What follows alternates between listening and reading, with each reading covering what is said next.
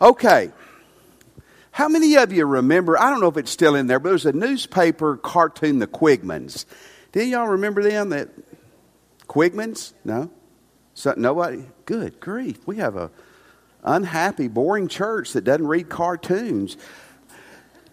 Well, I'm going to shed some light. The Quigmans was a family. They were goofy. They were always doing crazy things. And one time it showed one of the men, Bob, and he was heavy set, hair all messed up, could have been a preacher. And he's laying on the ground, and you can see the stars coming from his head.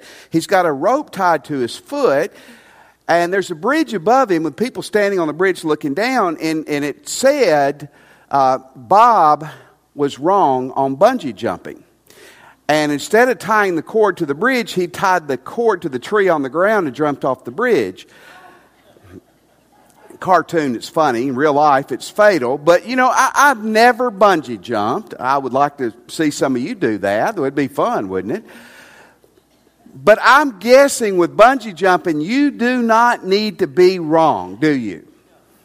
I mean, you get one chance to be wrong probably, and then that's it. Well, this evening we're going to talk about biblical salvation. Now, we're going to look at several different passages. Ephesians chapter 2 is our, you can go there. That'd be a great place to be. And scriptures will be on the screens. Now, our approach tonight is more theological. What I mean by that is that we're in a series called Beliefs Matter, and my premise to you is what you believe is everything. And this evening, what you believe about salvation is eternally significant for you and everyone around you. Now, in a crowd this size, is there someone here that's probably not a Christian? Probably not. And this would hopefully be a great message to understand salvation and to embrace it. But I think some of the facts I'm going to share with you, our world and our religious world is not right on salvation. And we need to be right on it. You need to understand clearly what the Bible teaches about how to be saved. And you need to be able to express that clearly to other people. So let's begin with this. Salvation is possible because of grace alone. Because of the grace of God alone. Salvation is possible. It's available because of God's grace. Ephesians chapter 2, verse 8 and 9. Classic verses. For it is by grace you have been saved through faith. This is not your own doing. It is the gift of God. Not a result of works, so that no one can boast. About 150 times in the New Testament, 27 books, the word grace is found. That ought to let you know it's significant, isn't it? And the word grace, if you're taking notes, you need to write it down. It means undeserved, unearned favor. I remember when I was in graduate school, and I didn't study in college to be a preacher. I studied to be a coach. So when I went to graduate school, it was all fresh and new. And I came home from a theological class to some of my roommates who had been preachers since they were like 4. And I was telling them, man, what grace is. It's unearned, undeserved favor. And they're like, we heard that years ago. Like they were bored with it. I heard that 30-something years ago. I'm still not bored with it. It's God's mercy, God's favor, God's grace, His goodness that He manifests to undeserving people like you and me. It says, for by grace you have been saved through faith. The word saved literally means to save or to deliver. But in the context here, and almost every place in the New Testament, it's talking about eternal salvation. It's talking about being saved from eternal death. It's talking about being saved from sin and the consequences of sin. Here's what this is saying right off the bat. Grace is the source of our salvation. Grace is the reason that we can be saved. God's grace is undeserved favor. Favor and merit that you and I have not earned, God gives it. That's how the reason we can be saved. Max Lucado, the great Texas preacher and writer, said this about salvation. He said, when you look at how God saves us and why God saves us, you might say there's several reasons or whys to why He did it. Maybe He's trying to bring glory to Himself by saving us. Well, I would agree with that. Maybe God's trying to appease the cost of sin by saving us, and I would agree with that. Someone said, and Lucado said, sometimes that maybe God's just trying to show how sovereign He is and powerful He is by saving us. But I love how Lucado worded it at the end. He goes, the ultimate reason God saved us is because He's gracious. It wasn't to just simply display His sovereignty and His power. It was that God looked down at you and me, And He knew we could never earn it and we didn't deserve it. But because of His tremendous grace, He offers us salvation. Salvation is possible by God's grace alone. Here's the second part. Salvation is received by faith alone. Grace makes it possible. Faith is how you receive it. But is that true? Now listen to me. Some of you, I hope not, but you may be going, we've heard this before. Well, okay, that's great. Did you know that 50% of Americans do not believe you are saved by faith? Did you know that? 50 to 55% of Americans over and over and over are asked, how do you get to heaven? What do you need to do to be saved? And they say, it's by good works. It's by good behavior. It's by good action. Most of those people interviewed are church people. My dad, I guess this was stamped on him when he was a kid growing up in Arkansas.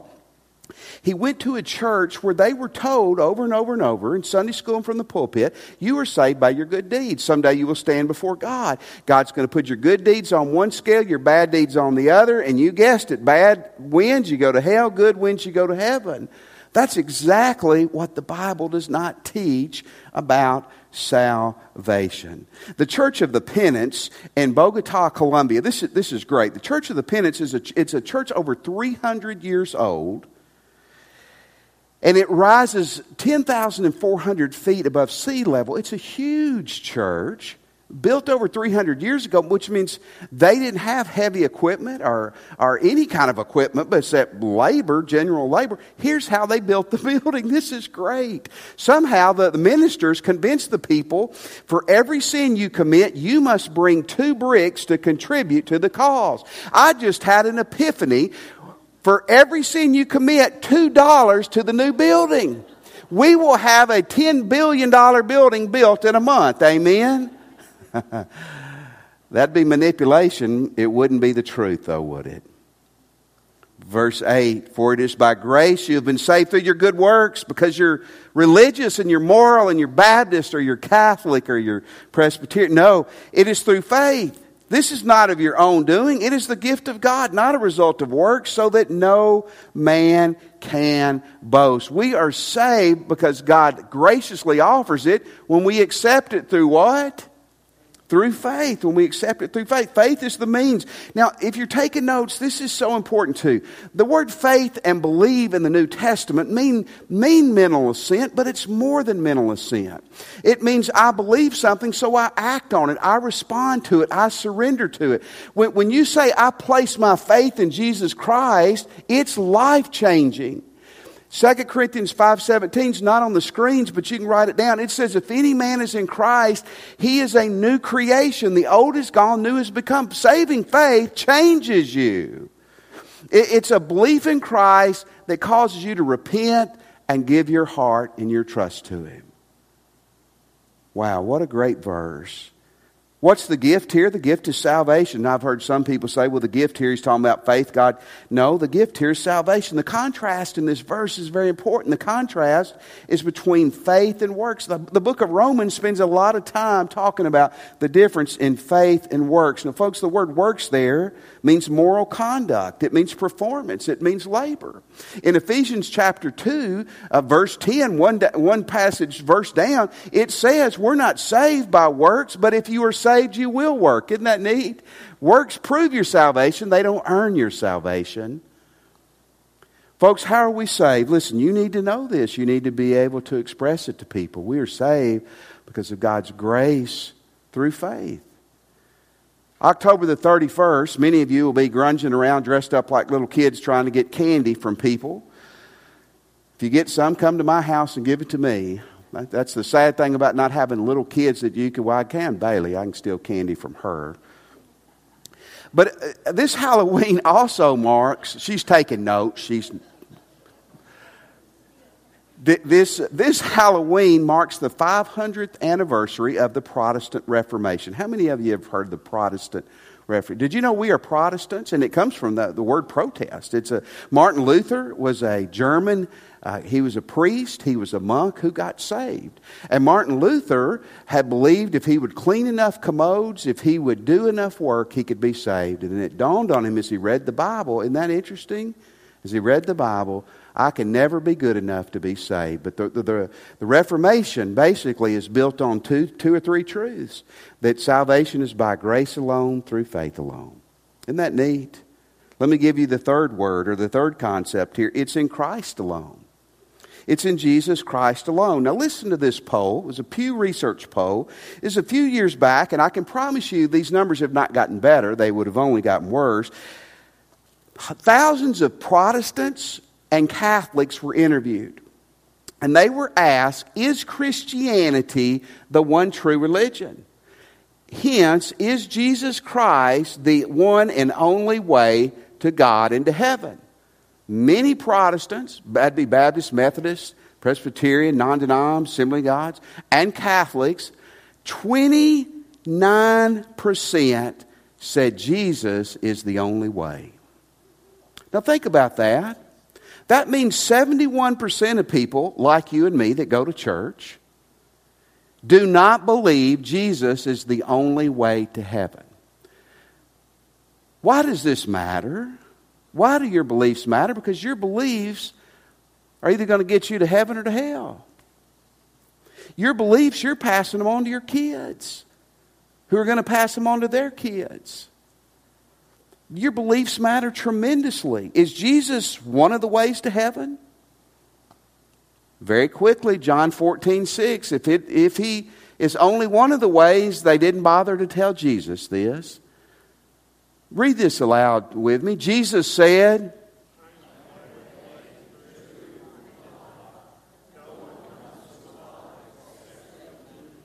okay, I'm not going to elaborate a lot on this, but I said this 2 weeks ago, and I believe this with all my heart. This is going to be more divisive in the days ahead. Christians are not to be jerks for Jesus. You need to be loving, kind people. But Christians are people whose heart and feet are planted in Jesus Christ. And we need to die before we compromise. Did I just say that? Yes, I did. And I mean that. Is Jesus the only way to heaven? Jesus thought so. And if Jesus thought so, I'm going with Jesus every single time. Salvation is by grace alone, through faith alone, in Christ alone. Wow, that's good stuff. But here's even better stuff to me. Salvation's for everyone. How many of you are glad that salvation is for you? Did you know, well, you do know, most of you do, not everybody believes that. Do you know that? You know, we did a sermon series about a year and a half ago on a theological belief called Calvinism. And I'm not trying to kick anybody that's Calvinist at all, but Calvinism, this is really breaking down it very simply, but Calvinism basically is a predestination where some are chosen to be saved, and then either by default or by active choice, others are not going to be saved. Some Calvinists would say God has chosen some for heaven and He's chosen some for hell. I appreciate their honesty. I think that's terrible, but I appreciate their honesty. Some have said, well, He's chosen some for heaven, but obviously if He didn't choose you for heaven, by default, He's chosen you for hell. How many of you think this matters? You know, we're having some problems in our Southern Baptist life with this. Can I be honest with you tonight? I've been lying to you to this point. Can I be honest with you? Our church may, at some point, be forced to make some hard decisions on our financial giving. I don't want to support a seminary that's force-feeding our young men and women Calvinism. I hate to say that, but we may have to make some decisions about that in the future. If everybody can't be saved, I've never met a Calvinist that didn't think they were one of the chosen. Isn't that funny? I believe in it and I'm not chosen. Well, I would believe their belief if I heard that. How many of you tonight feel like you're probably chosen? Come on now, get your hands up. I have to do your funeral. I don't want to say they're in smoking. I asked them and they wouldn't raise their hand. How many of you hope your kids are chosen? Your grandkids. See, it gets dicey, doesn't it? That's why this is so, so important. 1 John 2:2 was a memory verse last month. I would dare not ask you to say this by memory. He is the propitiation, that's the atoning sacrifice for our sins. Not only for ours, but for the sins of who? The whole world. The atoning sacrifice means that He makes the payment for what is due. Now let's say you have a car wreck. No one's hurt, but you have a car wreck. And the car wreck, it's your fault, and it tears up the other person's car pretty badly, okay? So you or your insurance company has to pay for that, right? And that's not settled. Really, it's not settled legally until what? Payment is made and taken care of. And then it's a piece that's taken care of. Listen, you and I have sinned, and we were born in sin, and we sin by our choice in nature, don't we? And what it says in 1 John 2:2 is that Jesus came in, and He was the payment. He settled the account with God for our sin. Isn't that great? But He didn't just settle it for me. I know He settled it for me. Some of you I'm worried about. But He settled it for all of us, didn't He?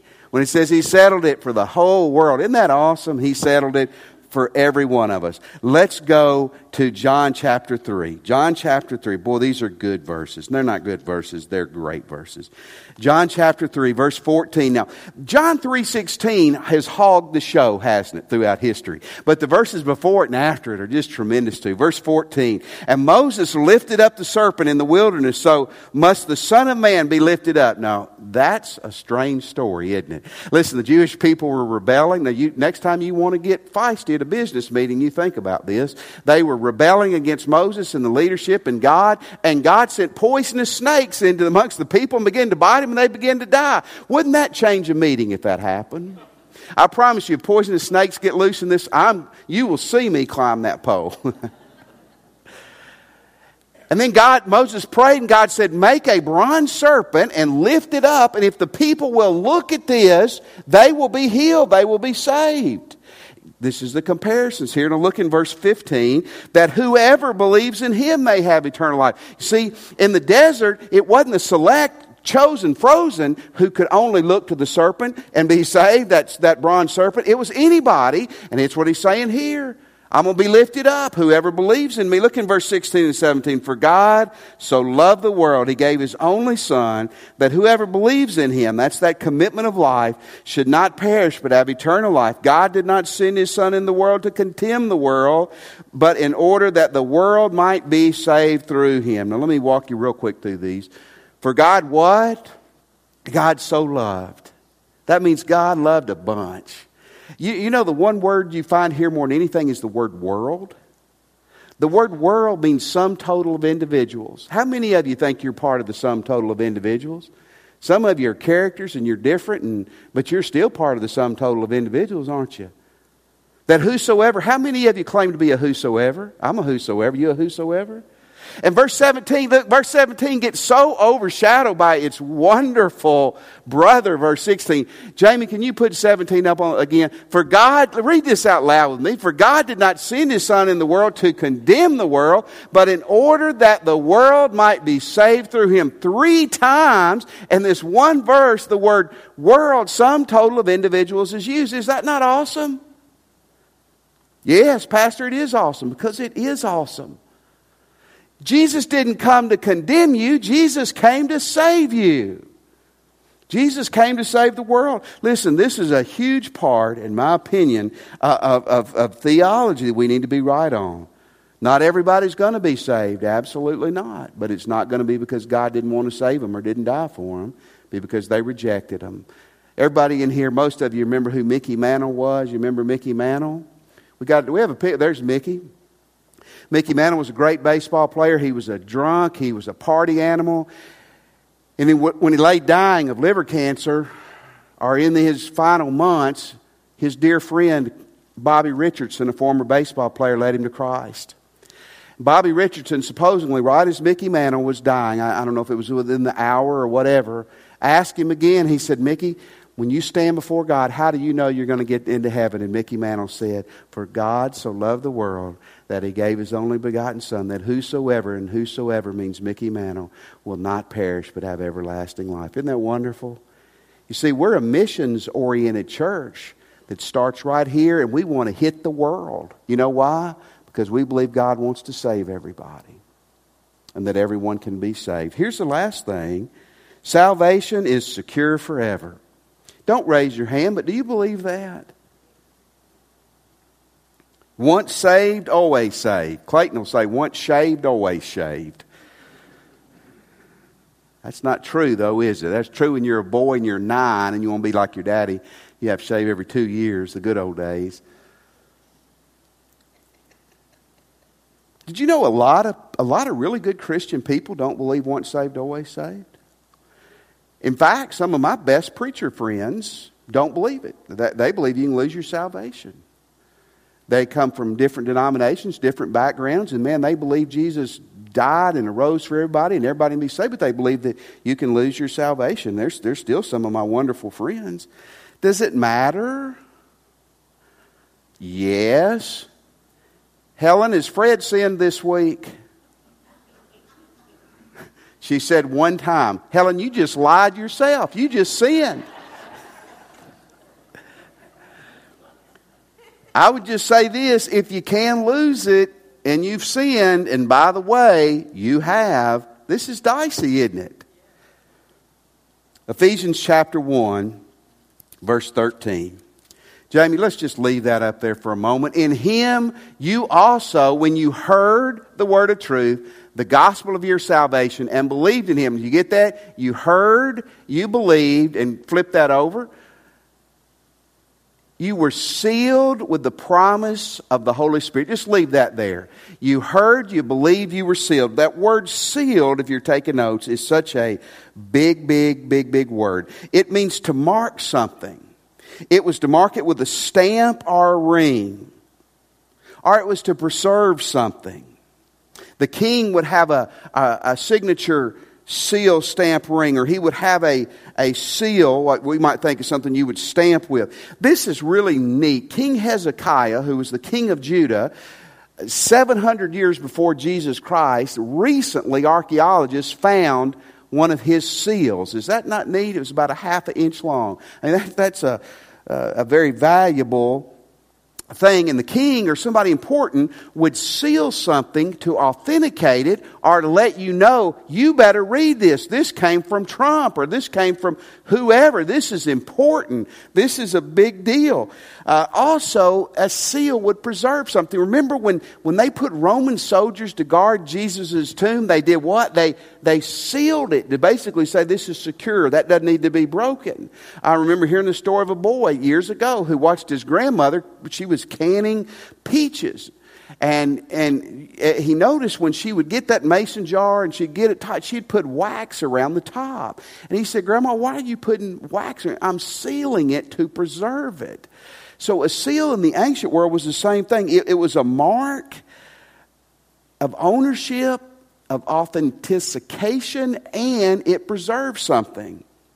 Ephesians 4:30, Jamie, can we look at that? It says, and do not grieve the Holy Spirit of God. Look, by whom you were sealed for the day of redemption. Now here's some great news. When you got saved, God put the Holy Spirit in your heart. And the Holy Spirit in your heart is God stamping you that you belong to God. Did you know if you were saved, you can get saved tonight if you're not? Did you know you have a stamp in your heart that says you belong to God? Is that not wonderful? And that God sealed you. He preserved you. Not for 2 years or 10 years, but until the final judgment when you will be in heaven forever. Is that not cool? But it goes on in verse 14 and it continues to be good. The Holy Spirit is our, read that, what? Our guarantee of inheritance until we acquire possession of it, until we go to heaven. How many of you think God could be good on His guarantees? Yes. A guarantee was two things in the ancient world. One, it was a deposit. It was a down payment. That you go buy a car, and so you put $5,000 down, and you promise you're going to pay the next 80 years the monthly payments or whatever, right? But that deposit is a way of saying, I'm going to, now we know in human terms this breaks down because we can renege on these things and not carry through. But to put a deposit down is to say, I want this, I'm securing it, and I'm going to finish the rest of it later. It was also, this is neat, the guarantee was an engagement ring. An engagement ring that said, like when I gave my wife an engagement ring, I said, you belong to me, almost, right? And if you get out of this, I'm going to bite your finger off to get that ring back, right? Because I was a poor preacher, and that ring meant a lot to me. She did too, but the ring did also. So I was going to preserve the finger and the ring, in a bowl to remind the next girlfriend, don't dump me before we get married. But I want you to think about what this is saying. This is saying when you got saved, or you get saved tonight, that God poured the Holy Spirit, who's the Spirit of God in you, as God's deposit for what's waiting for you in heaven someday. The Holy Spirit is God's engagement ring in your heart and your life saying, you belong to me, and when you die or when I come back and when we settle everything for eternity, that's when it's going to be fulfilled permanently and wonderfully. Folks, the concept in the New Testament of being saved is 3 tenses. It's a past tense. I was saved in 1982. It's present. I'm being saved every day. And it's futuristic. I will be saved when I get to heaven. Eternal life, when did eternal life start? Well, it starts when you die, preacher. No, it doesn't. It started the minute you got saved. Isn't that cool? You got eternal life, a better quality of life, and life forever the moment you got saved. And folks, it's called eternal life not because it can be cut short, but because it never ends. Is once saved, always saved right? I believe so with all my heart. It's not a license to do wrong. It ought to be a license or a motivation to do right the rest of your life. These things matter, don't they? Maybe tonight you're looking for a church. This is who we are. We're not going to hide it. We want you to know, and we'd love for you to join. You can join when we give the invitation in a moment. You can join after church. We would love for you to. Listen to me, Christians. Do you really, do these truths, are they in your head and in your heart? Could you go out tonight and someone asks you, how am I saved? Could you share it with them? Could you have a good Christian debate with someone who says, you're saved by good works? Could you pull them out of that mess? Could you help someone find security in their salvation? Christian, maybe tonight where you're standing or at the altar needs to be a time of renewal of your relationship with Christ. Maybe you're here tonight and you're not a Christian. You see, the once saved, always saved. I believe that, but the key is once saved, always saved, if ever saved. Maybe tonight you need to come and give your life to Christ. Boy, we'd love for you to do that. Let's stand, and as we sing...